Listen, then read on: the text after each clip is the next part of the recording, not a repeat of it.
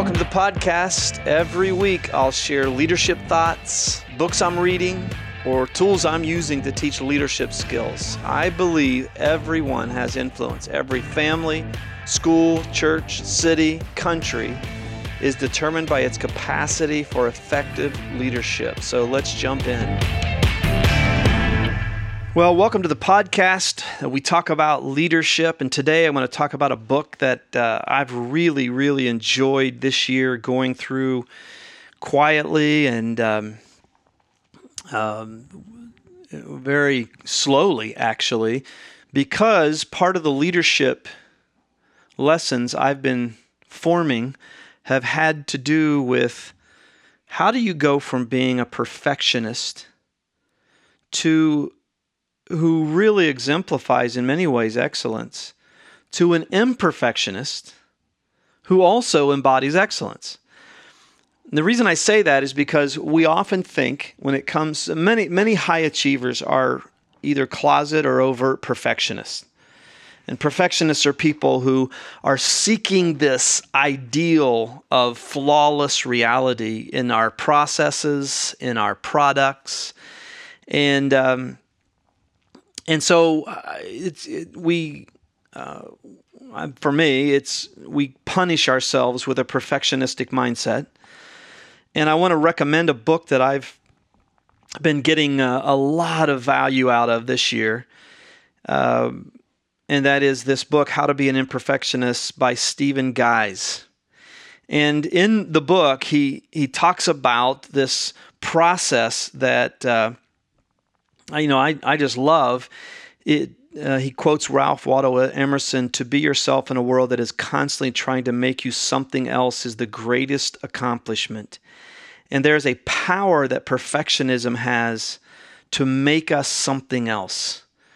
A lot of times perfectionism is the result of expectations that others have put on us, that we have received, that I'm only valuable if I do things perfectly and flawlessly. I think the desire for perfection is actually, like many things, it's a very legitimate desire, but it's only going to be found in God. That's the only place we'll find perfection. We seek perfection in this reality that we are going to be in trouble, and we're going to constantly try to be something we're not. Barbara Bloom, the author, said, "When the Japanese men broke in objects, they aggrandized the damage by filling the cracks with gold. They believe that when something suffered damage and has a history, it becomes more beautiful." And this is the great process of going from a perfectionist to an imperfectionist, is that you begin to embrace even the flaws. And so let me give you a tip from the book that I have found really helpful. For example, for years, I would speak on weekends in my job as a preacher at our church, and I would so evaluate a weekend on the basis of, did I do it flawlessly? And I would suffer, especially on Saturday nights after I did the Saturday evening service. I would suffer about, I shouldn't have said this, or I said this wrongly, or I forgot this statement that was so important, or I forgot this illustration, and I would punish myself. And instead of, that's a perfectionistic mindset. But instead of doing that, a lesson from Stephen Guise has really been helpful to me, that I've been filtering everything I do, but most especially when I speak, through this filter. He says, one of the things you have to do is go from an analog mindset to a digital mindset with what it is you do, a binary mindset. So the interesting thing about, if you don't know, I won't get into great detail, but an analog signal, if it's not being received perfectly, it is not going to be expressed in an accurate picture. An analog signal has to have a perfect reception to get a perfect picture. But in a binary, with binary, 0 and 1 is the language of digital. A binary mindset, a digital mindset, does not take a perfect reception to get still a perfect picture. Analog runs along a spectrum, he says, of practically infinite possibilities. How does this relate to our behavior? He says one problem we have with stopping perfectionism is we love the idea of perfection, but we know that we can't do things perfectly. So the process, like a digital signal, the process of what we do is not going to be perfect. So imagine this, he says. He says, here's a common binary task. Imagine your task is to flip a switch to turn the light on in your room. If you do it, it's done. It's perfect. Even if you trip and hit your knee and fall, but still hit the switch, you succeeded in your objective of turning the light on, and there's no middle ground. The switch is either on or it's off. In true binary form, the up position is 1 and the down position is 0.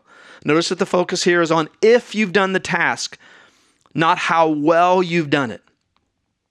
Common analog task. If your task is to deliver a speech, it will not be done either flawlessly or 100% terribly, but somewhere in between those extremes. You might say the wrong word, perform one awkward gesture, pause too long at any moment. You could stutter while saying something profound or smoothly deliver a painful cliche. The speech may go well or not overall, but whatever happens is going to be a mixed analog result. Notice that the focus here is the opposite of the switch example. You're concerned with how well you're doing it, not if you're doing it. And those examples are the stereotypes of each type of task. But watch what happens when we flip them around. This is important because it shows the way we perceive task is a choice. And that's a good thing, as you'll see.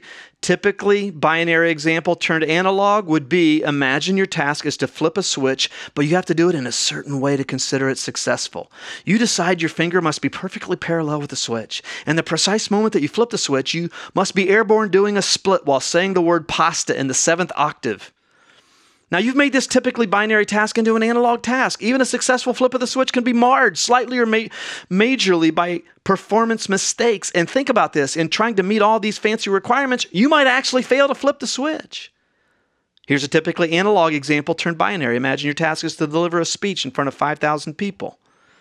This really hit me when the very illustration here.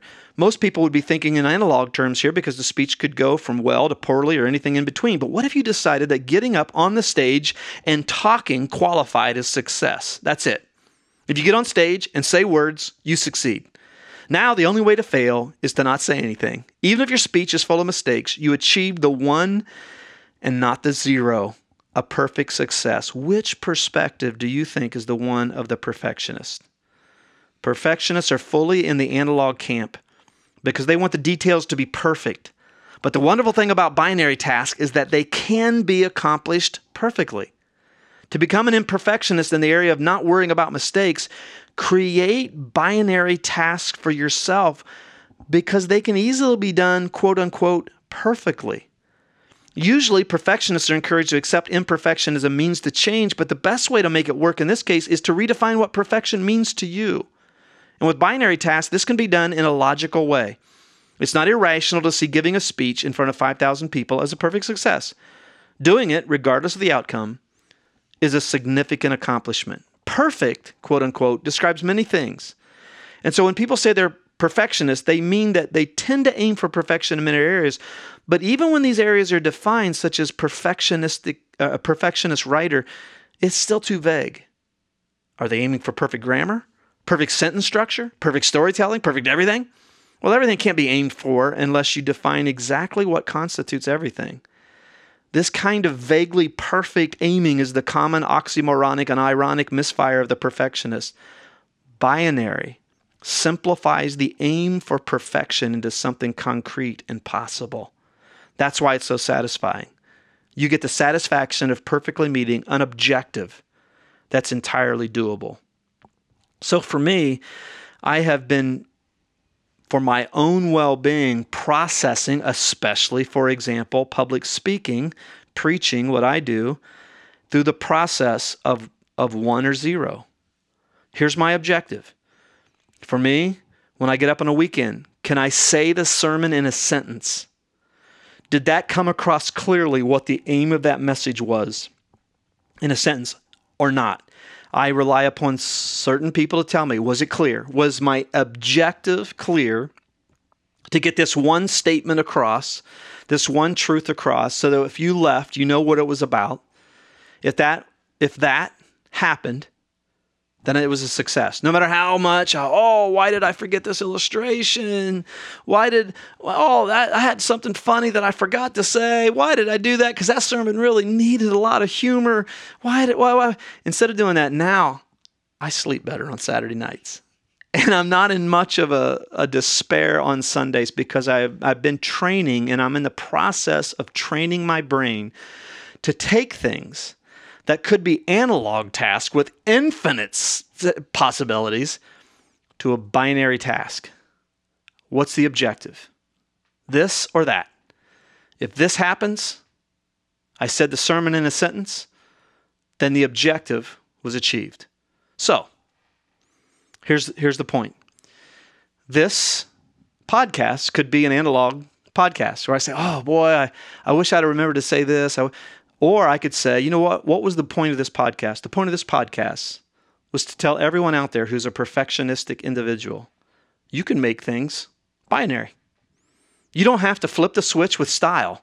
The goal is to flip the switch. As a matter of fact, if you try to flip the switch with too much style, you'll probably get in the way of your objective anyway. And if I got that across today, then the switch was flipped. The job was done. And until next time, this is Charlie McMahon. Thanks for listening. Tune in every week as we continue learning and growing in faith, in life, and leadership. And if this has been helpful to you, subscribe and spread the word. And I will talk to you next week.